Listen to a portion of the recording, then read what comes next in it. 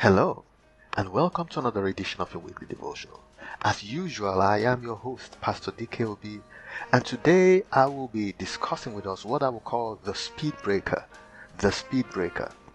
I was driving a couple of days ago, and I reached a junction descending from a flyover, and there was this speed breaker. It occurred to me that speed breaker, or in some parts of the world it's called a speed bump. It occurred to me that speed breaker was put there for both my safety and the safety of others. And I look at this and realize that in life it is important that we have speed breakers or speed bumps. We always want to gather enough momentum.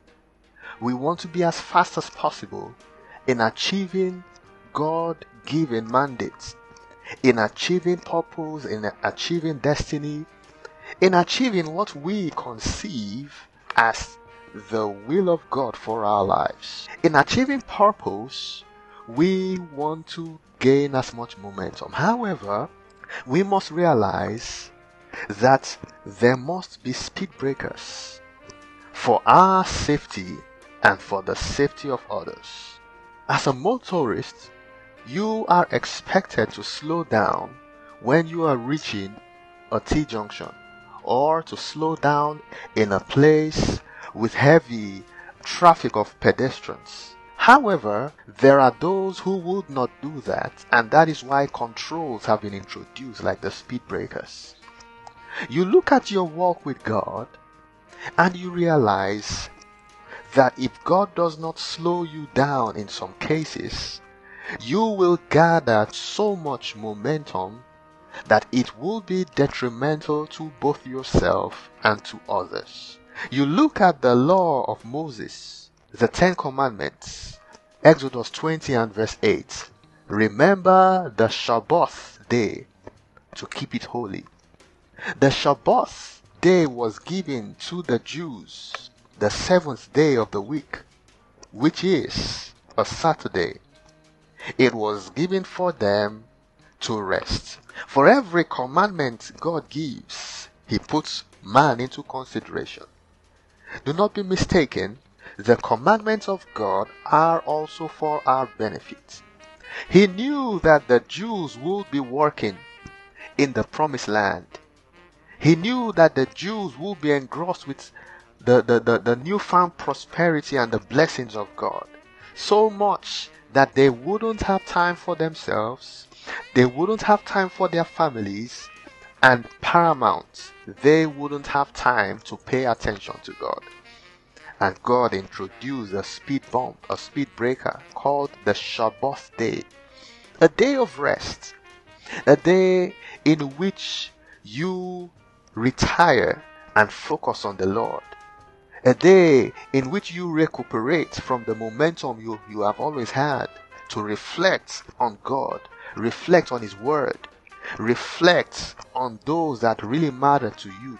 A failure to observe this principle would cause unnecessary accidents, unnecessary hazards, both in our lives and in the lives of others. The principle of Shabbat is a principle that the Lord has set in motion for the benefit of us all.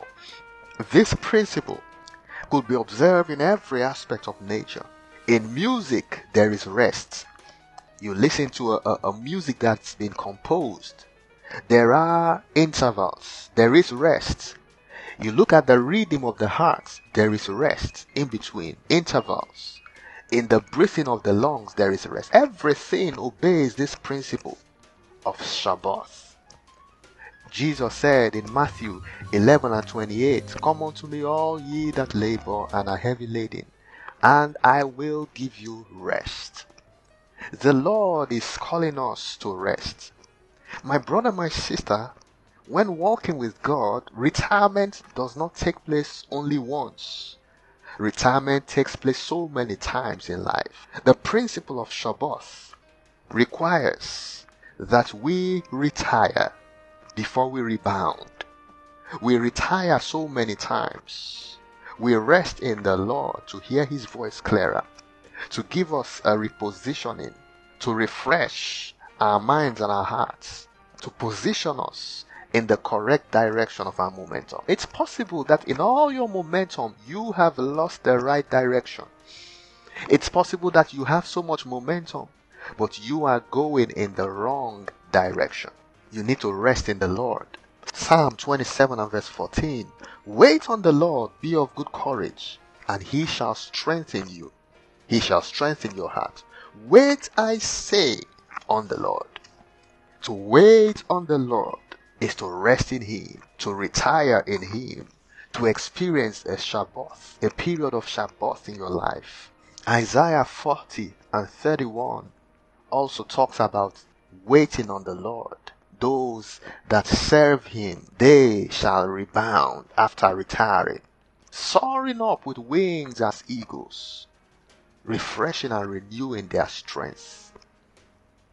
Reduce your momentum and obey the principle of Shabbat. Go back to the Lord and wait on him with an open heart, and he shall strengthen you. You are blessed. If you heard me and you have any questions, you need counseling, you need prayers, you need a miracle, you need healing, you can reach out to us via email, projectcaris7@gmail.com. Project is PROJECT, Caris is CHARIS, and the number 7. Thank you very much.